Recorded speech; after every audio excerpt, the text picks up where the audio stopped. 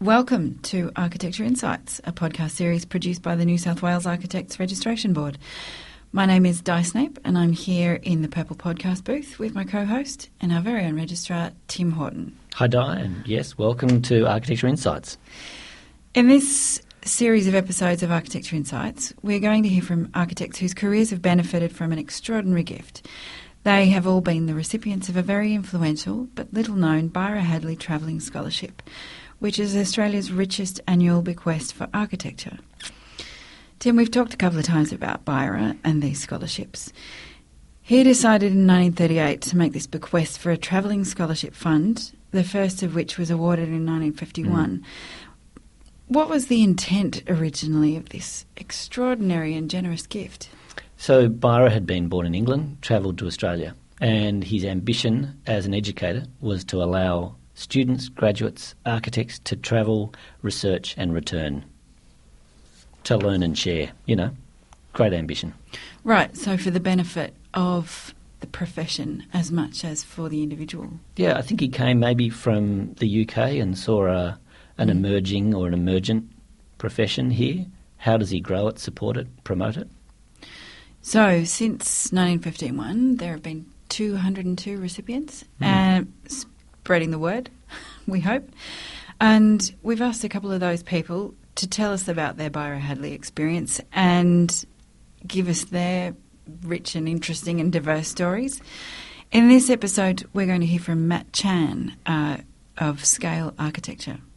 And he's our host for the series.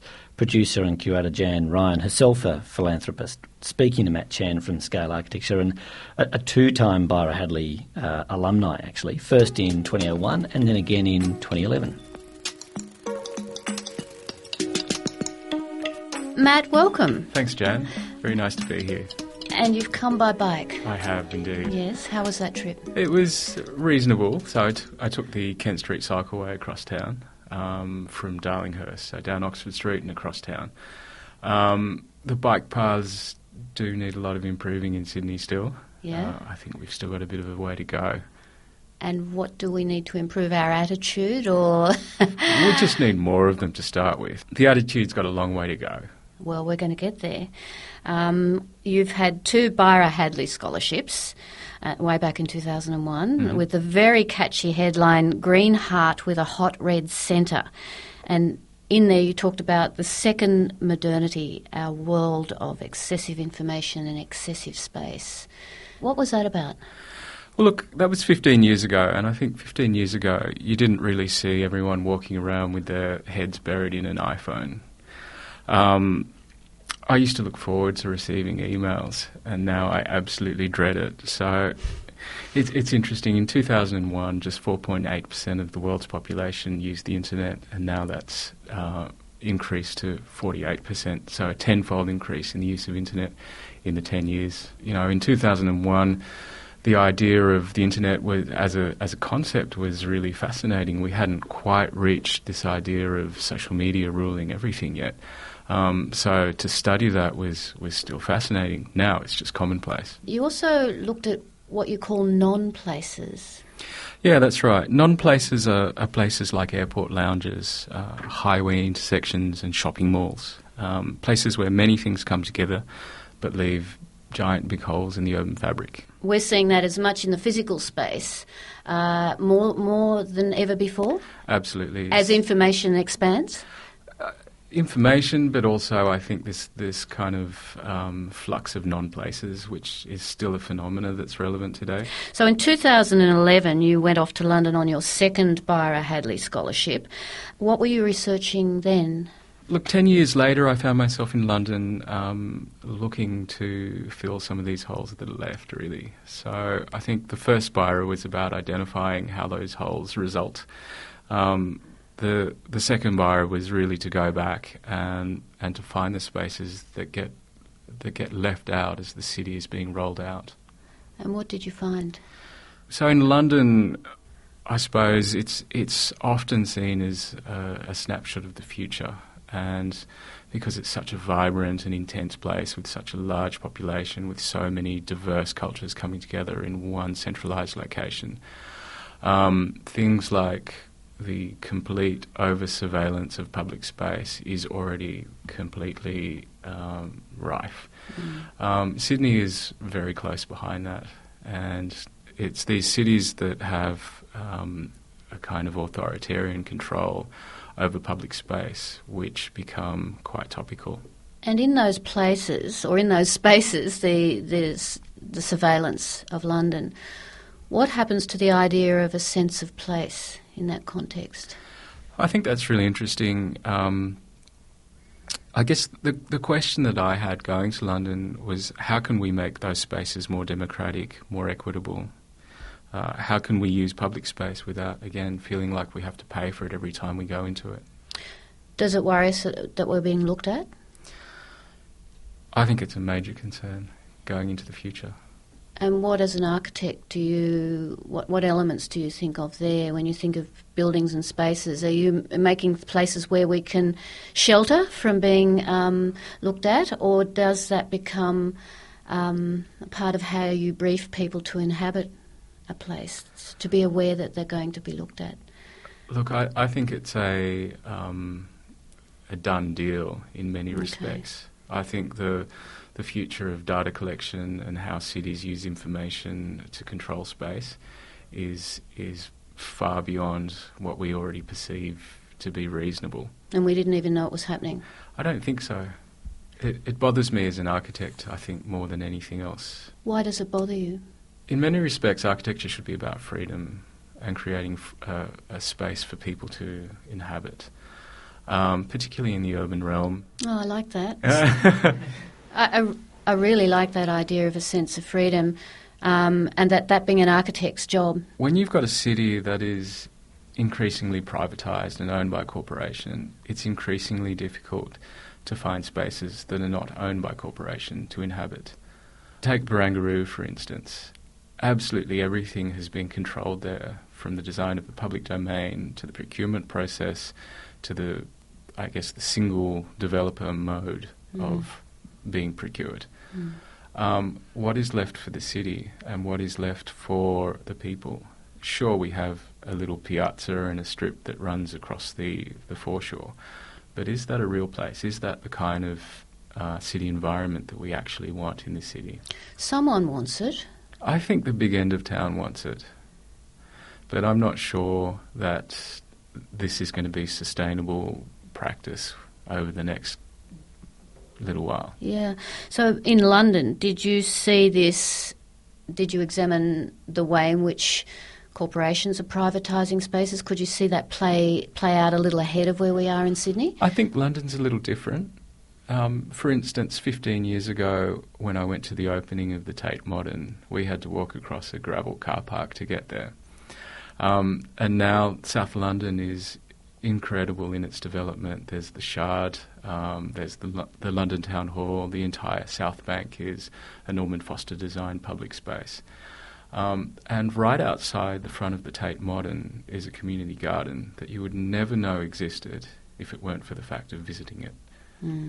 So things like that, small interventions which keep the community interests alive, are still present right in the middle of the city.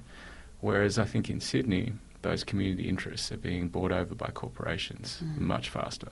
So the architect's job is to raise awareness, to build that into plans. When you're working with a corporation who's designing these buildings or these spaces, you will be part of that job. You want to be part of that job because then you can bring that advocacy to the space. I think the advocacy has to be fought from the advocacy side. Outside of corporation. Really? I think you need a necessary form of resistance that works from the outside. I've heard a lot of discussion about working from the inside out, but I think once you have the corporate interest in mind, you can only be working for corporations. And look, this is really a concern of mine about architecture and its current state. I think architecture is in an incredibly vulnerable position, particularly now in a kind of late capitalist society. We are increasingly at risk of being slave to capital. I think our responsibility should extend far greater than that. So, Matt, how do we do that? Because if you're not in the tent, your voice could be seen as objection rather than a voice that people might use to make change, put their little garden in. There's an imbalance of power. I'm just wondering why you think you need to be outside the tent. Look, I think there's such a dominant ideology of late capitalism at the moment that there is no alternative modes of operation for us in this profession, particularly when it comes to larger city-making projects. I think in the smaller projects there's still some scope for doing things. But I think the architect's role as a facilitator is one that is increasingly more important. But you need power, don't you think? You might, in a way, I can see what you're doing. You're raising awareness, but then you need the power to bring that awareness to action. You need power and you need a political alignment. So where does the architect fit in there if you've already cut yourself out of being part of the development process as such? I think it's really on the advocacy side and on the shit disturbing side. Shit disturbing, make a lot of noise. Absolutely. Yeah, and let's go back to where you were talking about excess information that came out of your first Byra Hadley, and it kind of works into your second one as well, because they're kind of pairs. They're a pair of ideas. With this excess information, what can the advocate architect do if it's just kind of throwing information out? Does there need to be another way of bringing the information into action, so that getting attention from people, so they listen to your words, they listen to the space, they don't sort of let it wash over them? Look, to give you an example of how that works, we had a tiny project in Seaforth to design the Stephanie Alexander Seaforth kitchen garden. It's, in terms of architecture, there is very little grand gesture within that design, but my role was really to speak with the community, to speak with the kitchen garden people, and to speak to the parents, and to act as a facilitator between all of those parties. And actually there are multiple stakeholders involved in what is a very complex little organisation. What it means in the end is that the children have a space to learn to grow their own food, to prepare their own vegetables. They bring the community together by having the parents come and grow vegetables on the weekends, and it's just a wonderful little community initiative. And it's an incredibly small role for a conventional architect, but an incredibly important one. Which raises the question of what an architect does, of course, because traditionally we think, as one would think of the City of London, you think of it as architecture. You think an architect makes the building. That's changing. You're talking about people being the centre of architecture. What architects do is incredibly broad. I think on one level, yes, we do buildings, and my practice does buildings as well. But on another level, to form the necessary views towards social responsibility, you've got to take a step back and talk to the people again, and not just be involved with building and commissions and corporations. Is that the way we develop place and take away the idea of a non-place? Traditionally, I don't think it is. Traditionally, I think we had formal public spaces which were owned by the city, piazzas and squares outside of churches, large places where people could congregate, markets and so on. But these were things which were owned by the city. And now what we're seeing is those spaces being gobbled up by corporations. Okay, so the city's getting lost. It's shifting to capital rather than public service. That's right. Yeah. So in a way, your role as the advocate is to inject public service? To fight for it. To get the spirit and reinvent it, bring Indeed. it to life? But that has to come through, I think, a larger movement from the people. Well, we've lost that in many professions, that sense of public service. People are paid to do things and then owned by the thing they're paid for. Indeed. And that's what you're saying is happening to architects or architecture as a profession. So is the community garden the first step to bringing back public service, to reinventing it? Look, I think it's one small example of how things can be done. I think, on the other hand, it has to happen at a much broader scale than that. What was a really interesting moment of public service, for want of a better description, in London when you were there? What thing did you see that kind of gave you the greatest hope about public service in a city? Okay, so for me the single most transformative aspect was the bikes. And it's the Boris bikes. I know we're not supposed to speak about Boris and post-Brexit, but anyway. But he did ride a bike.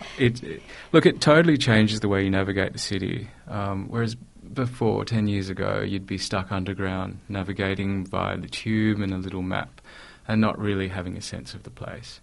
But now I think you use landmarks, things like the river and the topography to navigate a city. So it changes the idea of place. The other massive transforming thing for me in London was the introduction of the congestion tax. So basically, it's increased the number of pedestrians in the city centre by an incredible amount. It's now a place that is for people and not for cars. And in a city like London, where the scale is so tight and so dense, it's incredibly important that people have ownership of the streets. What's some steps for bringing that back to Sydney? I think that's actually the hardest question, Jan. Is it? It is, absolutely. But isn't that the question you're trying to answer? It is. So look, I think it's wonderful to be able to go out in the world and make observations. To then bring them back, to apply those things is the hardest thing. Yeah. And I mean that in the most productive way. Yeah. I mean that we have to actually struggle for what we believe in and to make that part of our practice of what we do every day. So, for instance, seeing how far the City of London is ahead in, say, sustainability, the fact that sustainability and climate change is a bipartisan decision on action, whereas here it's still something that's stuck between two parties. It's still something that we don't have consensus on, despite the science. So I think we require a shift in attitude. How do you think we can shift that attitude, though? Is it an architect's job in the modern world to help us, firstly, identify that as a problem and then go about solving it? Look, I think when you start an architecture degree, you go in with the brightest eyes and the biggest sense of social responsibility. By the time you finish, that starts to diminish somewhat. By the time you've started working, you sort of look around thinking, where has that gone? And I think we need a renewed sense of social responsibility. But how do we do that, Matt? Are you going to lead the charge? What do you think we should do? Is it in the courses? Is it back in the architecture courses that we think in terms of public service, the greater good?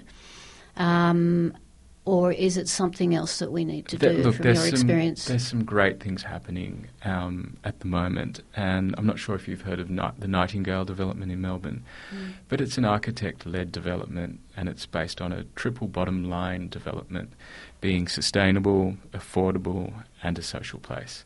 More importantly, it's a place to live rather than a place to invest in.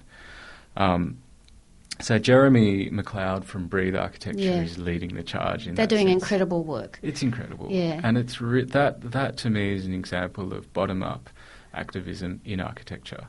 And I'm very happy to announce that, I'm very happy to say that I'm the first Sydney investor that's bought into Andrew Maynard's Nightingale 3. Right, okay. So you need to form new relationships, I think, with developers and each other. So the practical way, rather than the big way of how do we solve public service, the practical way is to sort of go in there and start doing it as such. And as an architect, you can do it with developers, new financiers, and form new teams. Yes. And you've got to identify those people for the teams. Exactly. So that's certainly one way. So bottom up, kind of getting out there. You know, we don't like the way real estate is determining the conversation. So let's take charge of the conversation ourselves and make development happen on our terms quickly. I suppose what you've got to do is form relationships with banks and people are going to give you money so that you can afford to buy stuff. You know, it's just structuring the deal. At the same time, we've got to avoid the big four as well. One of the things that Jeremy's been talking about is avoiding having any relation whatsoever with fossil fuel investing companies. Yeah, okay. So that's hard in the construction industry. It certainly is. What role do you imagine architecture playing in the next 20 years in Sydney, for example? Look, hopefully a much bigger role than it is now. Working across all scales, from small urban interventions right up to policy making and affecting change at a much, much bigger scale. And Nightingale, or the example of that model, is a way to go forward. It's an example of that. It's a small start, but it's a start. Look, Matt, it's been great to talk to you. Thanks for coming in. Thanks for having us, Jan. Jan Ryan with Matt Chan from Scale Architecture, recipient of 2 Byron Hadley scholarships in 2001 and 2011, who has an interesting position on shit stirring. We wanted to bring Jan in. Jan, you join us at the Purple Table. Thanks for coming in. You're a philanthropist. Pleasure. I am, and it's the amazing best thing I've ever done in my life. I co-found and lead a group which I call a disruptive philanthropy startup. It's called the Creative Music Fund, and we've created a brand called the Creative Music Fund, and people come and take part in the brand. So it's a sort of crowd-funded thing, $1,000 entry. But at the moment, we've partnered with the Sydney Opera House on a major project. So the goal is to take big projects across Australia. Worked with the ACO, Bangarra, now the Sydney Opera House. So look, it's really powerful. Together we can make dreams come true. And philanthropy is part of this, right? And so the idea of gift and legacy, traditionally we're seeing single big donor. Traditionally, we're used to it in the fine and visual arts, but I guess we're beginning to see this in music and in design, and so we're looking at what impact philanthropy can have. Yes, and we're giving everybody a chance. In the past, it used to be the idea of the patron, and the patron had rights, access to boards and positions of power. But the Creative Music Fund and what I believe in is that we all have a right to participate in public projects. We all have a right to have a say in what culture we make. So that could be the amazing project called Dance Rights we're doing on a national level with the Sydney Opera House, which we've seed funded. It could be a piece of architecture. It could be a piece of music. It could be a piece of poetry. Honestly, it's really only in the way that you think. So all doors open, I believe, if we come together and work together as a community on major projects. Yes, together dreams come true. And we're interested, Architecture Insights is exploring the role of the architect and of architecture in a more participatory world. And so what we're seeing through projects like yours are models that we can reach for, that show us we can all contribute in some way. Most definitely, and you've got to believe in the goal and the idea. Really, I'd like, in a way, my next project to be a piece of architecture or a placemaking, some way of thinking in a broader sense about storytelling and architecture and making new cities and making new spaces, and that we can participate and learn together. And together, it's very, very powerful because you feel as if, for the first time ever, I think, we the people feel as if we can have a role in producing and making who we are. Do you get a sense that this is a theme that's emerging from some of the interviews you've done with us, for us, in the Byron Hadley Travelling Scholarships? It's right on message, and I wouldn't have thought it before I started, but everybody's talking about storytelling, everybody's talking about making public spaces, everybody's talking about community.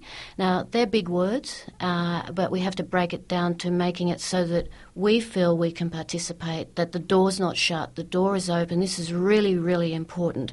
And I feel everybody has been talking about this at the core of their topic and their idea. It's over, the old world is over, it's up to us to make it, and we are.